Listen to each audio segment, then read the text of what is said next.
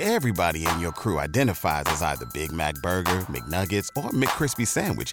But you're the Filet-O-Fish Sandwich all day. That crispy fish, that savory tartar sauce, that melty cheese, that pillowy bun. Yeah, you get it. Every time. And if you love the Filet-O-Fish, right now you can catch 2 of the classics you love for just $6. Limited time only. Price and participation may vary. Cannot be combined with any other offer. Single item at regular price. Ba-da-ba-ba-ba. You're listening to the Archaeology Podcast Network. This is the CRMArchaeology Podcast. It's the show where we pull back the veil of cultural resources management, archaeology, and discuss the issues that everyone is concerned about. Welcome to the podcast.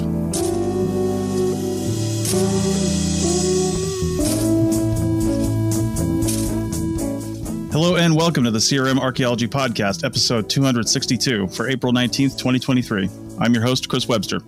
On today's show, we talk about how AI and machine learning is and will change the way we write and think about the past and whether or not that's a good idea. So prepare to bow down to your computer overlords because the CRMArchaeology Podcast starts right now.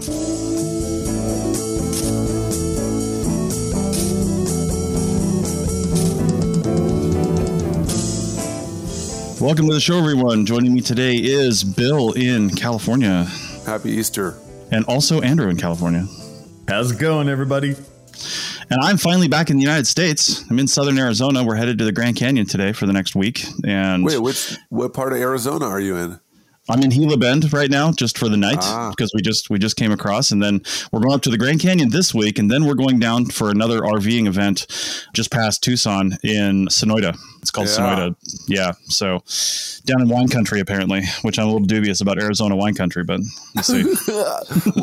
you should definitely be dubious about the wine country situation there, but I would say now is an amazing time to go to Sonoyta because all the migratory birds are going to be coming through, and so like now it's going to be bird sighting paradise. That's a major corridor, and you're going to be in a nice place where there's, a lot of flowers, and it's probably going to be sunny and nice, and you'll be able to do all your bird watching that I know you love. Oh yeah, not all the time. I hardly get any work done. Yeah, so well, down there you're going to be like, oh my god, like you're a dog or whatever, looking from side to side, like, oh my god, there's a bird. I know. Oh, man. All right. Well, we've got a topic today, and it's Bill's turn for a topic. So, Bill, I'll just have you explain what we're talking about. Sure. So, folks who have been paying attention, well, if you're in a university, you probably already have been hearing all about this, but folks who've been paying attention to these new AI developments might be noticing that there's a lot of conversation about AI creating articles and creating different writing and stuff. And so as someone who's working at a university, of course, our first few weeks of meetings were consumed with guidance on how to handle things like ChatGPT and these other AI text conglomeration platforms. Like, how do we handle that as an essay? Do we run it through these different other kinds of protocols to check and see whether it's been done by ChatGPT, or like, do we really care? Is it really writing if you've had AI help you build it? So folks who are not aware, I don't know all of the different coding stuff in the back end, but I guess we've gotten to a point where you can enter in different prompts and parameters into things like ChatGPT, which is online text generator software, and it'll scrape the internet and it can conjure up something that really mimics, pretty decent entry level archaeology or humanities essay, right? So, if your instructor gives you this open prompt about, give me a thing that connects, structuralism with these different kind of theorists in anthropology's history or whatever, you can type those prompts in there and it'll generate something with 1,000 words or however many 100 words that it's got from just stuff from the internet, right? When I saw you write this topic up, I was actually writing these show notes for and posting the last episode of the CRMArch podcast where we had on Andrew's former student, and I was like, I went into ChatGPT because I've been hearing a lot about it. And one of my coworkers was just telling me she was using it to help write video scripts for the software that we both work with. And And I went over there and I said, write up podcast show notes regarding a former student's field school experience in Scotland. And I tell you what, I almost used the paragraph that thing put together because it was way better than anything I could have come up with. It wasn't quite right because it sort of did it as a conversation and not as a descriptive paragraph. So, I didn't end up keeping it, but it was eerie how good it was. Yeah. It was really crazy.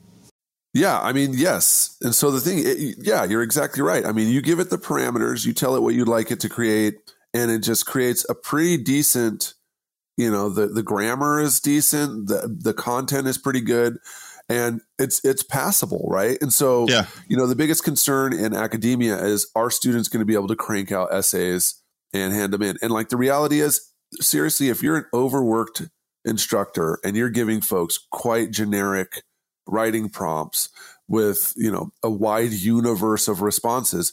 Yeah, ChatGPT can totally game your thing. It can make someone write out something like, archaeological sites associated with George Washington and their connection to constitutionalism.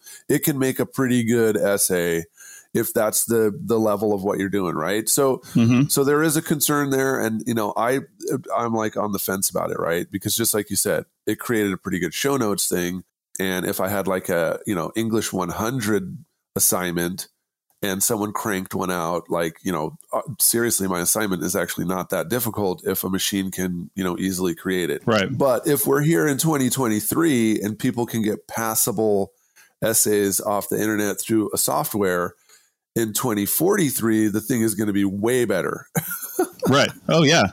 Now, here's a question for you. I want to know how these conversations are going at the university, maybe behind, closed doors and with a couple of beers, not formal conversations, because what I want to know is, how do you think you guys are going to pivot on this? And what I mean by that is, nobody takes typing classes anymore, right? Like when computers were coming into every house, kids were starting to take typing classes, where back in the, the early 80s, the 70s, the 60s, the 50s, it was typically women who were going to be secretaries that were taking typing classes, right? Yeah. People who were typing up stuff in those big typing farms. They were the only ones doing that. And then when computers started becoming more ubiquitous, I remember using Mavis Beacon Teaches Typing back in the 80s. Exactly. I took typing in middle school. Yeah. Exactly. Nobody takes typing anymore because kids already know how to type, or they can just do it with their thumbs by the time they get to school, and nobody cares as long as you can do the output.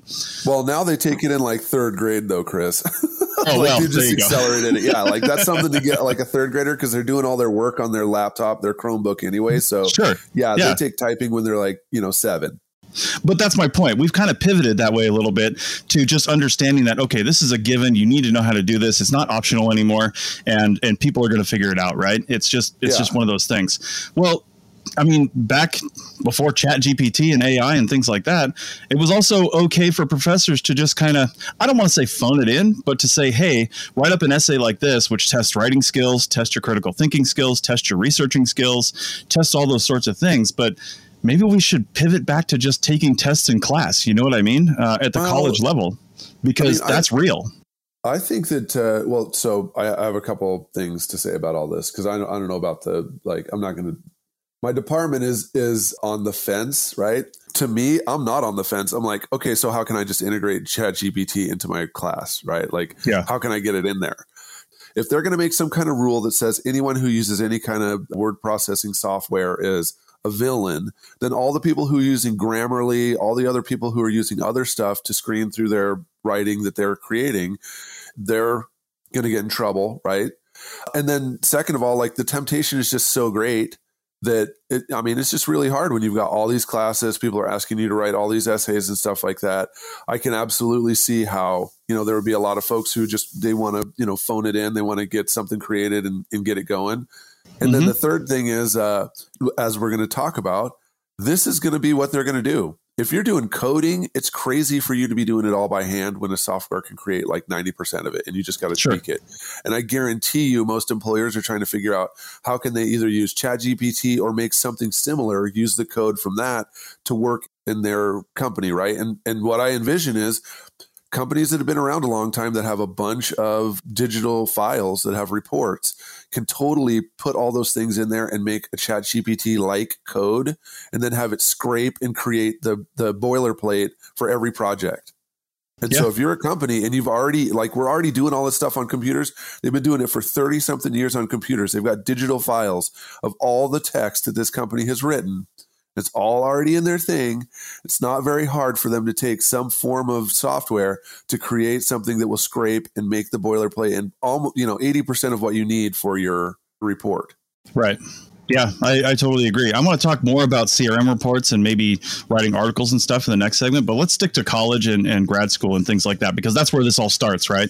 All these students that are coming in that are more tech savvy than people in the past, because that's how it works. The younger generation is always more tech savvy, and they're going to be the ones that are exploiting this and then therefore using that in their CRM careers or their academic careers moving forward. So yeah, totally. Andrew and Doug, I don't know which one you had your hand up first, so who wants to go? Sounds like Andrew. I'll just talk for a minute just because of the whole college thing. I agree with you, Chris, in terms of having tests and that kind of stuff on ground. Again, as I think everyone here knows, I just hate all online teaching. I think it's just awful. I think it's just like, it has nothing to do with reality and nobody learns jack. So in terms of bringing the tests and even if you have to write like an essay in class, like that's cool. And I give people a break in terms of grammar and stuff if you're under the gun, taking a test live. But on the flip side, the ChatGPT thing, it does bum me out because I do ultimately want my students to learn how to write. You know what I mean? It's not so much about like, oh my God, you forgot your fourth reference, but you need to know those nuts and bolts of writing. So I don't like having ChatGPT in the university system. I get for later. I get the stuff that we'll talk about later, but I don't like having it in there. And I will say, I think I've gotten some stuff that was done by ChatGPT. And Chris, you're right about how good it is overall. But I will add, like, if it's writing something that you really know about, like, the ancient Maya cenotes, every time I get one of those, it feels like I'm drinking Diet Coke, meaning there's an aftertaste where I'm like, wait, what is this? And it just, it feels odd. I think Bill's right that, 20 years from now, they're going to get rid of the aftertaste, dude. But for now, for now, I don't like it. And here's the thing I was going with the typing earlier, and then we'll get to Doug's comment. Mm-hmm. When I was mentioning we don't necessarily, teach typing in the way that we did before because it's more expected. And along the same lines of, one of the things we've always talked about when anybody ever says, we've had the episode with you, Andrew, just a few months ago that was, what should I be teaching my kids? And Heather and everybody always says, they need better writing skills. They need better, and they need to be able to write, But I'm like, do they now? Right? They need to be able to put better inputs into the AI and tell it how to write better, because ultimately it's going to be quicker. And that's what's going to be the driving factor in CRM anyway. Yeah, but in these next 20 years or so, they're still going to need to know how to write, and they're still going to need to know all the rules of grammar and logic and all that other stuff to even get the machine just don't to know. Make it out. Yeah, I do think they're going to need machine's to have a high command of technical language to make sure that it even works, right? To get rid of that aftertaste, like Andrew's talking about. Right. Bill's totally right too about the logic aspect, that like how it flows, like how a human will understand it. I think that's the aftertaste part. Right. Well, I think the machine learning is going to solve that for itself the more that it gets to learn. Doug, you took up a comment? Man, I have like a couple of comments. I'm just going to be throwing grenades left and right here. One is like a huge pet peeve about like the whole younger generation is more technically capable. No, the younger generation knows how to swipe because they grew up swiping, and that's it. No, like all technical stuff. It's actually a really good job by UX designers, and basically like everyone thinks like, oh my God, because they can use a smartphone that, several $1 billion has been spent on to make it one of the most usable things out there, that somehow that makes them tech savvy. But like, honestly, no generation, it's all roughly the same. Like most people know how to push buttons. But like, if you ask them like any of the underlying code or, how it works, guaranteed every generation, you basically have the same number of people who know how the underlying bit of machinery, if we want to call it, or code works, but for the most part, not even close. Like it's a mirage just because they've grown up swiping, and people assume that swiping means you're tech savvy, and it does not. Let's qualify that then. Let's do these one point at a time, right, Doug? So, yeah. And then we'll probably take a break after this. But I guess when I say tech savvy, I mean, you're right. I don't mean they know the back end, because it's like cars. There's very few people that will open the hood of a car these days and know what they're looking at versus 20 years ago, right? That's just, people just expect to know how it is because designers and engineers are getting way better at making these things more reliable, and you don't have to know as much like that. It's the same thing with apps and computers. If your computer breaks 25 years ago, you'd open it up and figure out what component is bad and buy a new component. Now you just throw it in the trash and buy a new one, right? Like, it's just, that's how it's getting, right? So I totally agree with that. But I feel like the younger generation is always trying to pivot to the new thing, right? They're pivoting to the new thing, which doesn't make them more tech savvy, but it makes them more on the cutting edge of things, like ChatGPT, like finding easier ways to do stuff rather than the old way that everybody always does it. They're going to I'm going to find a new way to do this and see if it's better. It may not be, but I feel like they're always going in that direction. You know what I mean? Well, I would say laziness runs well through all generations. Yeah, sure. Equally, Yeah. like honestly, like actually, the only people I know who's using so you guys can't see this because we're on a podcast, but I'm doing air quotes for artificial intelligence. It's machine learning. Everyone who's using the machine learning stuff, it's all ages, and actually, I haven't seen anyone really young using it. It's all been older people I've seen having a blast. And also like people who just get tired of writing emails, so that they've just used it to make prompts of like, here, I want to say an email on this. Please write me something to save me a whole 2 minutes. I want to give people a chance to comment on what you're about to say. So let's take a break real quick, and then we will come back and I'll open with you. All right? Back in a minute.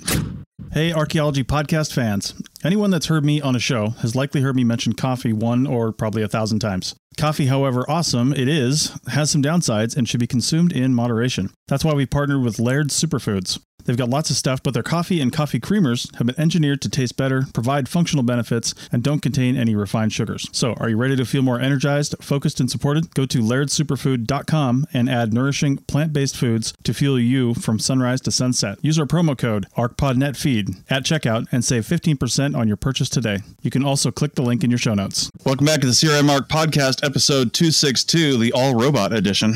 And because none of us are real, this is all just a simulation. And we're in the Matrix. We're in the Truman Show. Call it what you will, but this is all fake. But Doug, you were about to have a comment at the end of the last segment. Go ahead. So I don't know, like I'm going to be like heavily down on this whole like machine learning stuff, like the whole chatbot and whatnot. I honestly think I've seen so many things and so much hype about it, but I honestly think that anything good out of it is going to be offset easily by all the bad, and it's going to be a more of a negative, a net negative than anything else. But also, like, you could have said that about the internet. What? I didn't say that about the internet, he's right. Yeah, I know that's we're still the jury's still out on that, but it might be a net negative there. Nah. Where I was going with this is like so I know people are saying things like, oh, you can write all this code and stuff, but you actually can't. Like if you try to do it, the one thing it can't do, and this is because of how it's actually designed. Like amazingly, they actually put out a paper on how they designed everything, how it works. And it's amazing. Like, sorry, this is going to be a couple of points. I'll try to make them quick. One is like, we shouldn't call it AI because it's not AI. It's not artificial intelligence. It's machine learning. And by calling it artificial intelligence, we're making it sound a lot smarter and a lot more magical than it really is. It's why it fails so horribly when it actually writes like essays, because it makes up all the references. And that's by design. Like it can never not do that. Like there's no way it's never not going to be able to make up random references, which is why it usually fails. Mm-hmm. And it's the same thing with code is you can maybe get it to write like a small function, and then you could string together a series of small functions. And that can help, but like it cannot write actual code. It cannot write a program. It cannot write an app unless you actually already know what you want it to do, and you have to give it tons upon tons of detailed instructions. And the thing about code is not just about writing code. It's about testing code. It's about fixing all the problems. Like, 98% of coding is about literally fixing errors, and it can't do that. It can't figure out what mistake has been made, and it can't adapt code. So it's pretty much actually pretty useless, I think. So there's a bunch of different ones out there, and Microsoft GitHub's their whole extra code helper, or whatever they call it. At the end of the day, I think they found it basically 7% improvement. Like, that was it in terms of, all these great things for coders. It sped up their work by 7%, and that paper didn't even take into account of like how many errors and like that's going to cause, and how many people are going to make mistakes that are going to cost companies, I don't know how many billions, trillions, and stuff like that. So like, I am very much down on it. And like, I think there's a lot of hype saying things like they could do like 90% of coding. No, like field testing, it slightly helps people who already know how to code, but like an average person is not going to be able to write an app by using any of these programs. All right, Doug, time for comments on that, because I'm not sure. Well, I agree with you right now, right? But I think what we're really talking about here, and the whole point of machine learning, is that it learns faster than anything else can, right? Because it takes in so many different sources. It learns when we tell it, nope, that's wrong, try this one, and then you get it right, then it learns that, right? It learns preferences. It learns that human element that it needs to have to be real, to do good UI UX design, right? And it needs to do that stuff. But there's, when you're talking about coding, I mean, most developers, right? They don't even, they might code, they code those little special things and they put the big blocks together. But I know plenty of developers that just have a code library. They say, I need to do this thing. So I'm going to take this chunk and I'm going to drop it right here and then modify it for my own purposes, right? So they're already doing a sort of plug and play sort of thing for the most part until it gets really technical. And then they're doing the fine details and stuff like that. But there's no reason why an AI or some sort of intelligence or automated program in one way or another can't do that. There's programs out there right now that if you want an app for your event or something like that, it's plug and play. You just plug in the details and all of a sudden you have an app that you can actually download from the App Store for your event, and you didn't code anything, right? And that's just a human doing that. If I can just tell a computer, here's my event, here's the kind of things I want to do, here's the schedule, build me an app, that I think we're there, right? It wouldn't be super awesome. It's not going to win app of the year, but it's there. But the point is, in 5 years, 6, 7, 8 years, 10 years, it is going to be there. And you're going to be able to say, hey, I want an app to be able to do this. Is that possible? And the thing's going to say, nope, it's not possible right now. Or yes, it is. Here it is. Done. Bam. There you go. Nobody's going to be selling and creating apps anymore at a certain point in time. I fully believe that. I'm not like all for the robot revolution, the Android revolution, but I'm just a realist. Things get smarter and faster exponentially. And the more data we give it, and we're giving it the data of the world, all these things are connected to the internet. So we're giving it everyone's data, everyone's thoughts, everyone's feelings, everyone's Facebook posts and tweets and all that stuff. It might end up being a total moron if it's reading Twitter. But that being said, it's smart as what we feed it, and we're feeding it literally everything. We're talking about things as they are, they're going to be in the future and everything and how they are right now. But I still think that there's a pathway for a company or a series of companies or a state historic preservation office to seriously find some kind of a way to use the database of things that they have to automate and really crank things out. And, one thing that I'm really thinking here is the state of Washington has all their site files and everything online. And if you've registered your, background and everything, you pass the test, you're a professional archaeologist and you have access to that website, you can put your GIS polygons into that and show the project area and then have it project where all the sites and all the previous projects are within, 1 mile or whatever. Mm-hmm. And many of those records, especially if they've been written in the last, 30 years or so, they're already PDFs or digital files that you can then click on the reports that are relevant reports and get all those. So, I think everybody can see where I'm going with this. If you had a long pipeline or you had some building in downtown Tacoma or something like that, and there was all these historic properties, one super easy thing to do would be to just aggregate all those reports and everything together, and then have some kind of ChatGPT software scrape those reports that are within that boundaries. Like we keep talking about the writing thing. ChatGPT is just out in the open internet ocean, like trying to create things. And, like Doug was commenting, it makes its own citations up, and we don't actually really know all the places that it's getting all the knowledge that it's got.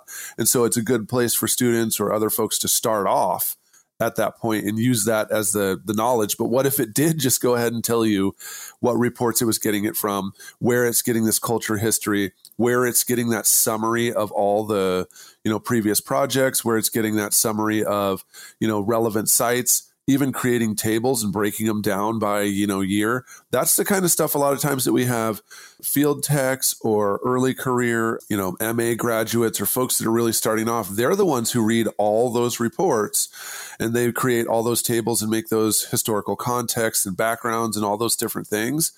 I'm concerned about that being an absolute possibility, especially since I was at the SAA and I saw that there's one company that has just grown to cover like all of the West and the Midwest. And they're the biggest company in CRM that we've ever seen, and it's a company that's always thinking about tech, specifically how can they reduce labor with tech. They've been at the front of recording things on tablets and finding different kinds of ways to synchronize the recordation of things in the field with folks back at home. I can see how this would just be yet another tool that would then create a situation where there's like perpetual techs who never learn how to do those tables and that entry-level writing, perpetual crew chiefs who never learn how to do the writing and never learn how to move up to PI. And then PI is like, what are they good for when you can just have ChatGPT write the next scope of work and contract and all that stuff? So one of my favorite sort of like fun statistics is that in the UK 10 years ago, there were more automatic car washes than there are today. As in, we're going backwards and hiring more people to do car washing. Car washers, people are taking the jobs of machines at the moment. And it's true. It's like, so everyone's talking about all these amazing things that could happen. But then like when you break it down, machine learning is not cheap.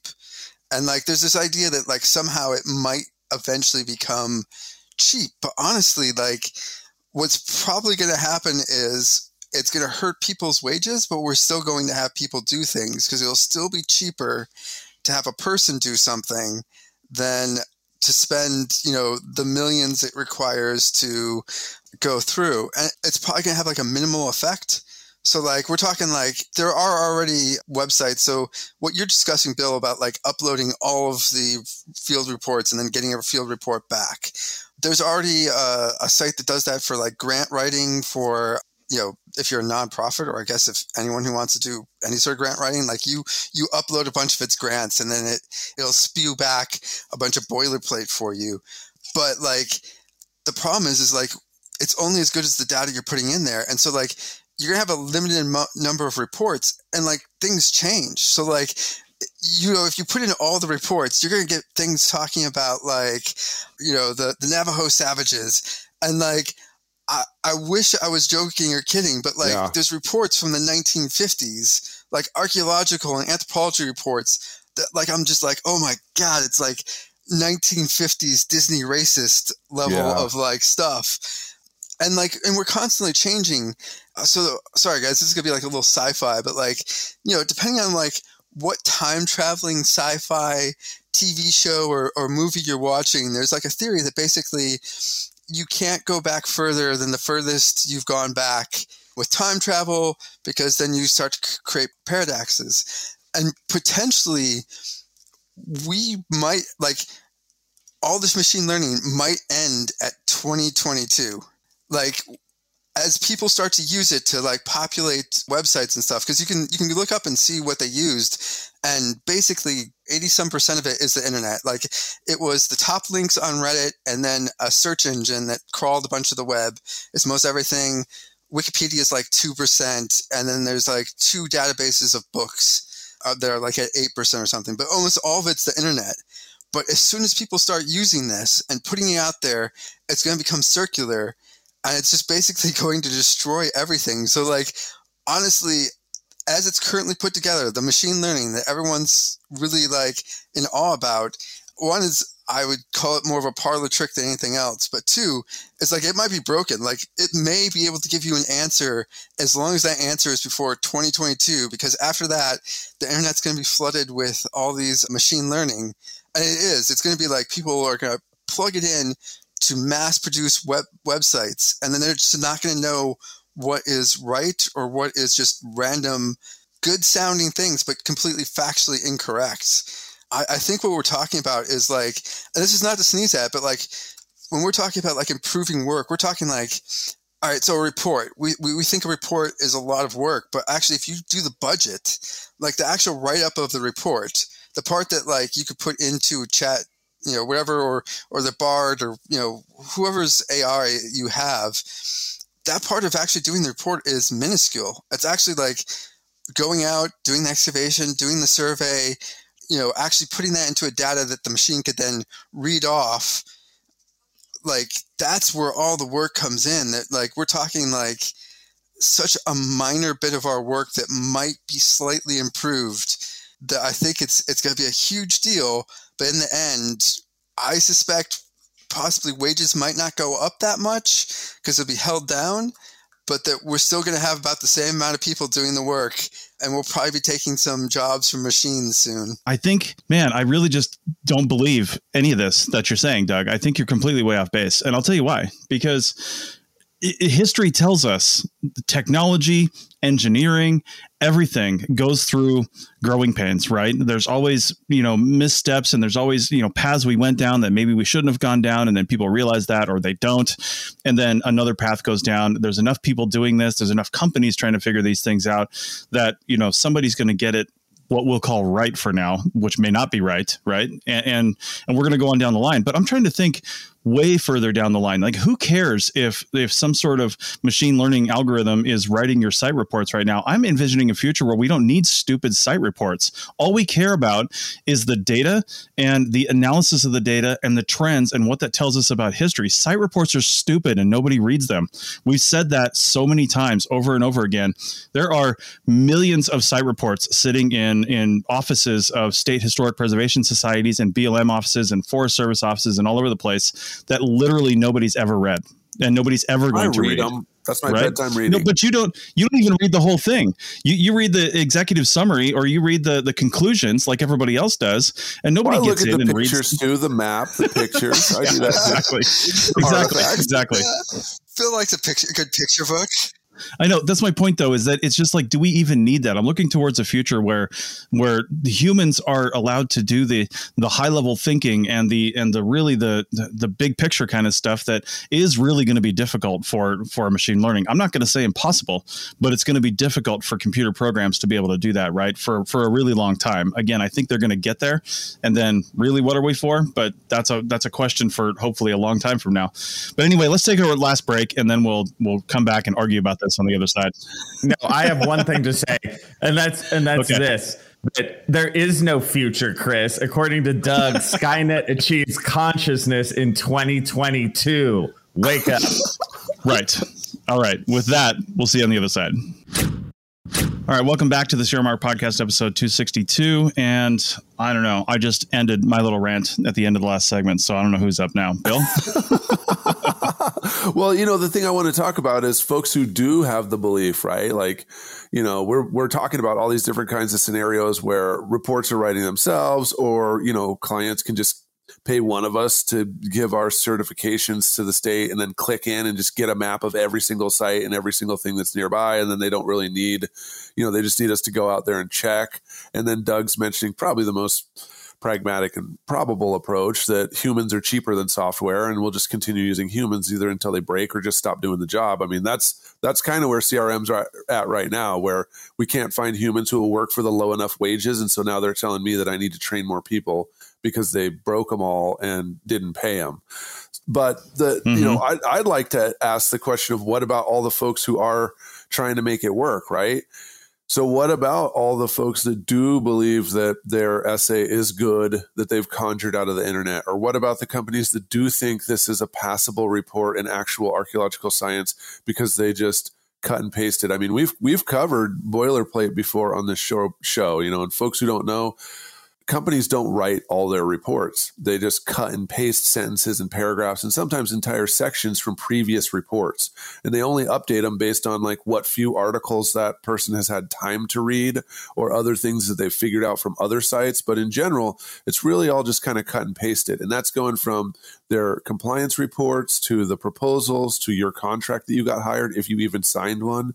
I mean, all that stuff the company already has. So, if someone can use the computer and save 7% more, I can see how that would be a thing. But, what do we do about folks who believe that this is the future and start raking the internet and this is just what they're doing? This is how they're doing archaeology. I mean, not for archaeology, but we're already seeing it in pseudo-archaeology. Like, literally just the other day, someone did a whole thread on Twitter about how basically, you guys probably have seen these, but there'll be like accounts where people will basically just choose a topic, pump out a bunch of stuff that's basically tailored to that social media platform, get hundreds of thousands of followers, and then basically sell on the account. And they usually, if it has to do with like archaeology, it usually ends up being like a lot of aliens, a lot of Atlantis, but that's because that's what sells and stuff. And so it just ends up being pretty shit. But you're already seeing that where basically people have started to create like Facebook groups or pages and stuff, and they're pumping out an incredible amount of fake crap. Like they're just making up images that are just complete bonkers, and people are just absolutely eating it up because you can make some pretty crazy generated photos there that I think they still look like basically Photoshop crap, but I honestly have seen things in the past where it's like incredibly obvious that it's Photoshopped, and people will be like, no, it's real. I'm like, dude, the shadows aren't even like in the same direction. Like you could tell that it's Photoshopped just off of that. Also, it looks like the wrong pixels, the wrong colors. It's just so obvious, but like people can't see it.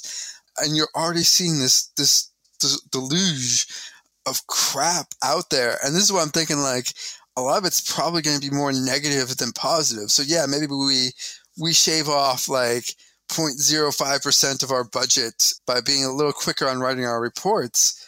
But honestly, like unless you're having someone check that report, it's going to be crap. It's going to be the same thing. We're just going to put out a lot more crap instead of quality. And I think it's going to be the same. Like, I mean, now it's obviously the examples I've just given are people who are out there to make money and, do a poor job. I don't think a lot of archaeologists are out there to do that, but I don't see this going anywhere well. And this goes back to Chris's thing. I agree with Chris that like, actually, honestly, we probably don't need a lot of reports. Like a lot of our reports is we basically take the data and then we put it into somewhat of a narrative, but it's really one of the most, I think I'm not going to insult anyone in this, but like, it's really boring. it's like, oh, and then we dug, 10 centimeters down, and then we dug another 10 centimeters down, and then we dug another 10 centimeters down. And like I've gone through reports and like trying to make a report sound halfway not repetitive, not boring is a bit brutal, but it's because we're just putting data and trying to add like a narrative to what is that. I agree. Like there are better ways to do things. I just don't see this machine learning being able to do like, honestly, getting rid of reports is something we could do without machine learning. I think we should. Well, reports in the sense of we have these big narrative things where we could just put the data there. I think, there are better ways of doing it now without machine learning. I just see machine learning helping us keep putting out the same old things that are not the highest quality. I think it could probably be a crutch. It'll keep us doing the wrong things instead of the right things. Well, and, I agree with a lot of what you said. Some of those structures on the repetitiveness are because, the State Historic Preservation Office and the, Advisory Council, we have to have X amount of sections in a report. Like they have to have these sections, and every SHPO is telling you the report guidelines. And we're trying to make it interesting. You're right. But I mean, walking next to your buddy 30 feet apart across the forest and digging a hole every, 30 feet or, 90 feet, that's how creative do you really make that? But I'm kind of concerned with some of the stuff like what Chris was saying. How many of our clients think that just doing this is good enough, right? Like how many of our clients think that just scraping the database and getting a map and making some tables is good enough? And in that case, they really only need like one RPA, right? Because they can just, scrape and do the class 1 and be like, oh, heck, I guess we do actually have to do probes. Oh, never mind. Let's just change the project area. And so now that site's nowhere near there. Therefore, nothing's done. And, we can just do some kind of windshield survey. I mean, how many of our clients could possibly get savvy and think that just making crap and putting it out there with a map and some tables is good enough? I mean, you kind of say it like that doesn't already happen. Like, with me, Doug, it does not ever happen in my office. No, seriously, I was fortunate enough to work with folks who valued the quality of the writing, and they were like, this is all the archaeology we get to do, so let's make it good. And so they did want us to learn how to write, and they didn't want us to scrape and do crap. And even the boilerplate, they were like, well, don't just assume straight up that something that was written 15 years ago about this town. You still have to go to the library. You still have to find resources and try to figure things out. Like, we can't just only accept this as what's going on. And so, I came through several companies they did want it to be better, and they didn't want us to do something like ChatGPT. I think that's the thing, is like, it's amazing how much good archaeology that happens. Okay, my wording here is going to be a bit iffy, and I realize someone's going to rip me a new one in the comments, but like, we do a lot of good archaeology that technically we don't have to do. And that's because like most people that go into archaeology want to do good archaeology. So like, if you look at like all the regulations across almost like every country, and like if people follow just to the letter of the law, and some people do, and you get some real crap out there, but like, if we did it, it would all be real crap. It's amazing, like legally, like, yeah, okay, some shippers will come back, or in the UK, council archaeologists, and they'll be like, actually, we need better, higher quality this, and this. But honestly, like if push came to shove and you sued them, they would have to back down. A lot of archaeology is basically done because we want to do good archaeology.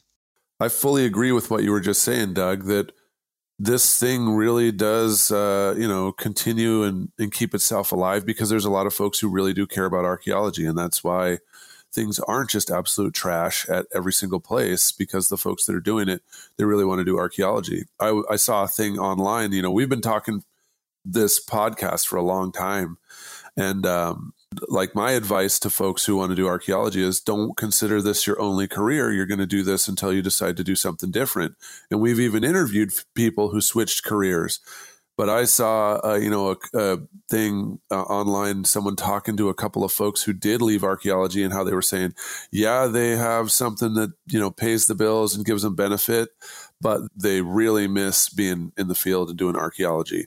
And so I really think the folks who are in here, they care about it. And, we're really putting in more than just, money and effort into this. This is our dream. Like, we're putting a lot of, energy that we really care about, that you don't always find in all careers. And that's the only thing that keeps it from being, Skynet. So there's no way to really calculate. There's no way to quantify that. And you can't capture that in a software. And there's no AI that's going to cover someone who's wanted to be an archaeologist from the time they were 7 years old and finally gets to do it. Yeah, you guys are right. Here's what I'm going to say to kind of finish out this discussion, right, guys? I think we need to just look to the future and say, what do we want it to look like, right? And we need to use these new tools. We need to use these new tools. Let me emphasize that part, because if we don't, it's just going to be like archaeology is always, 15, 20 years behind technologically, right? We need to acknowledge the fact that new things are coming down the line in a way to do things. And again, I'll go back to what I said either in the beginning of segment 2, the end of segment 1. What is the output? What are we trying to learn here, right? We're trying to learn more about how past societies, thought, behaved, interacted with their environment, what they were thinking, what they were feeling. We're trying to learn all those sorts of things. And that's really the only thing that we're trying to figure out. Okay. Archaeology is just one tool that helps us do that. But there's all kinds of other things that we use, from, geological resources to, other technologies in our excavation and things like that, where we can analyze different facets of the environment, from pollen to, different chemicals in the ground and things like that, to help us understand how our ancestors and everybody else's ancestors, and maybe somebody who is just back there and doesn't have any descendants, how they interacted with the world. And that's the output. Who cares how we get there? You know what I mean? Who cares if it's, we're entering all this information into a machine learning algorithm, because it can do it quicker and see all the connections that we can't see and spit something out that we can interpret and see how it looks. I think we'd be foolish not to at least try that sort of technology as it gets better and better and better, and see what kind of output it gives us. Yeah, I mean, I'm going to go back. I'm going to say, we should be a bit more Amish. And that's to say, so everyone sort of thinks of the Amish with the buggies and that they give up all technology. And that's not true. And it depends on different groups and different families and stuff like that. They go through a process where they literally evaluate new technology. So all new technology that comes out, the Amish have actually tried. They try cell phones, they try everything, and they evaluate it on the process of, does it bring them closer to God or further away from God?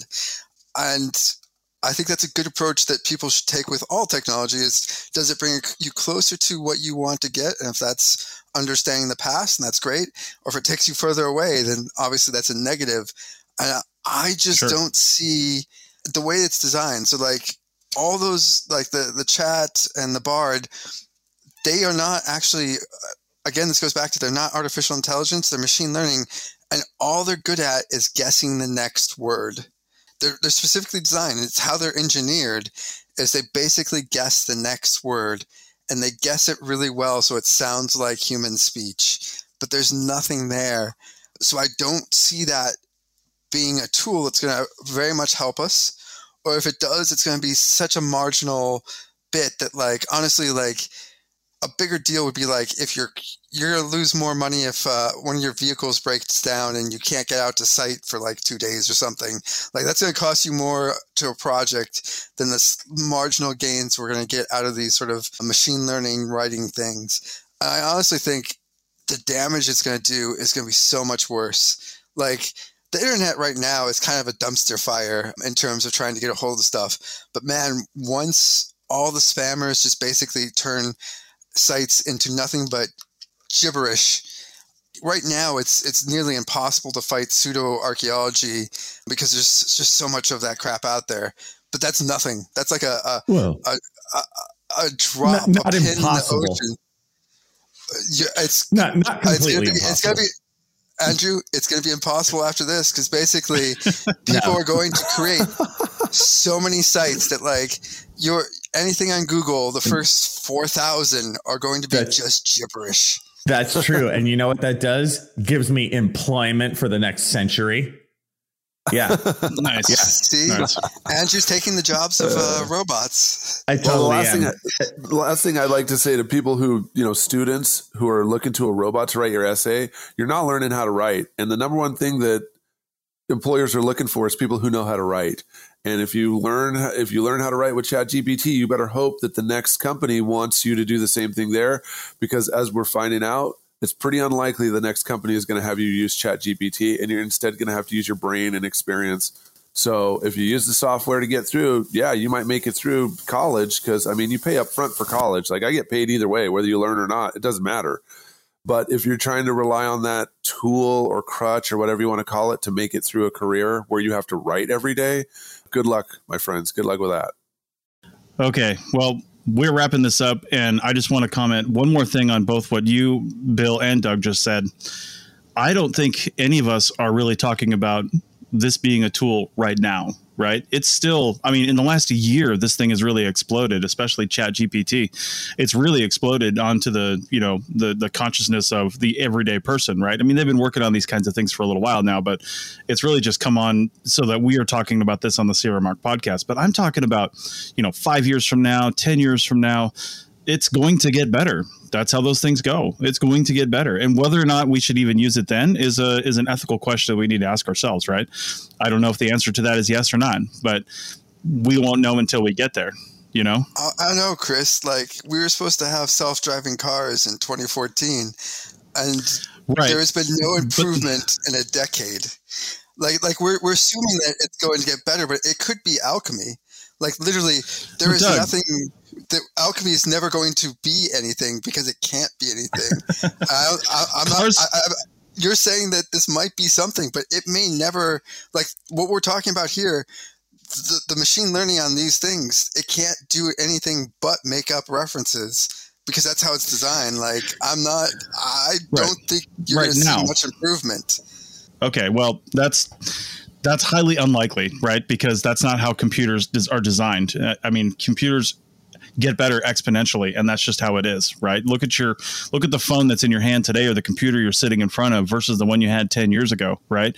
They get better. And cars are not a great example either, because cars are not able to evolve because of infrastructure and regulation, not because of a lack of will and technology. I mean, there's plenty of car manufacturers out there right now that can put self-driving cars on the road, but they're not. And there are some actually in California, but there are not doing that because of the will of the people and regulatory guidelines that are preventing it. And then, you know, different cities not wanting it to happen and the infrastructure not being there for it to actually work. That's nothing to do with technology, right? Absolutely nothing. So, well, no, but that's just that technology hasn't so also, like, you've just said computers get better. No, the transistors, we double on transistors every 18 months. What's the difference? Well, one's a physical of what they can do. The other is actually the algorithm that you put into it. So you can, like, you can crunch bigger and bigger numbers, but if you're not crunching those numbers correctly, it doesn't matter. Like you could crunch, like, and that's the thing with self-driving cars is it's not. You say it's regulatory, but it's actually the problem is it's the edge cases, and it's always been the edge cases of when something goes wrong. Who's responsible for the money? Who's going to pay the insurance? Who's going to pay for the person who dies? That's regulatory.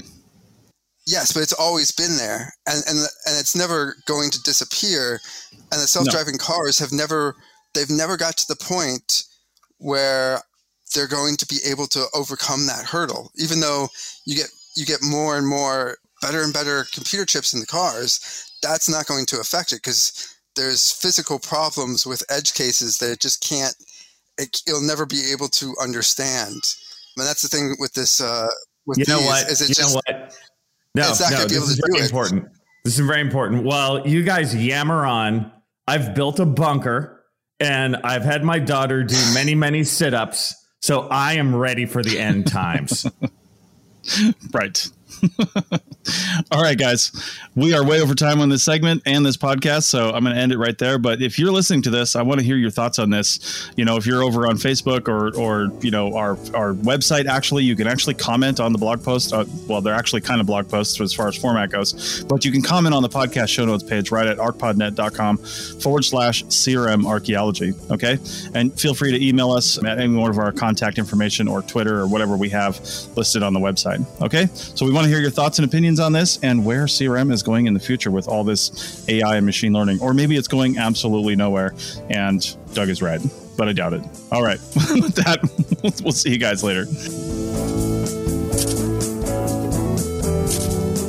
That's it for another episode of the CRM Archaeology Podcast. Links to some of the items mentioned on the show are in the show notes for this podcast, which can be found at www.arcpodnet.com/CRMArchPodcast. Please comment and share anywhere you see the show. If you'd like us to answer a question on a future episode, email us. Use the contact form on the website, or just email chris@archaeologypodcastnetwork.com. Support the show and the network at arcpodnet.com/members. Get some swag and extra content while you're there. Send us show suggestions and interview suggestions. We want this to be a resource for field technicians everywhere, and we want to know what you want to know about. Thanks to everyone for joining me this week. Thanks also to the listeners for tuning in, and we'll see you in the field. Goodbye. Chris, hold on. I need to go chat GT. I need to put in and have them do my outro for me real quick. If you could just hold on 1 second. Oh, my God. It's going to tell me how much time I have and how I should do the most perfect outro that will both annoy Chris and keep a tradition going. I think this is it. You did it. You don't need ChatGPT. This is it. Oh, my okay. God. In that case, goodbye. All right, bye. Bye. Jesus won't save you, Chris. Jesus won't save you from me. Oh my gosh.